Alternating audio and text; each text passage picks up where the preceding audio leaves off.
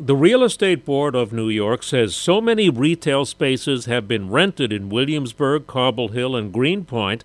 The new emerging retail spaces in Brooklyn are along Myrtle Avenue in Fort Greene, on Montague Street in Brooklyn Heights, and along Flushing Avenue in Bushwick. The Post says Brooklyn's retail picture is so strong you'd never know a lot of businesses closed along 86th Street in Bensonhurst, which John Travolta made famous in Saturday Night Fever.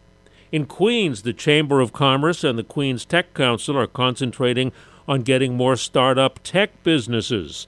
They've opened or will open new business incubators in Rockaway and Jamaica and other areas. Queens wants in on the tech action. The owner of a new tech company tells Cranes, "I live in Rockaway and my kids go to school here, and it's great to see tech innovation coming to my neighborhood, too." I'm Joe Connolly for Bloomberg and WCBS News Radio 880.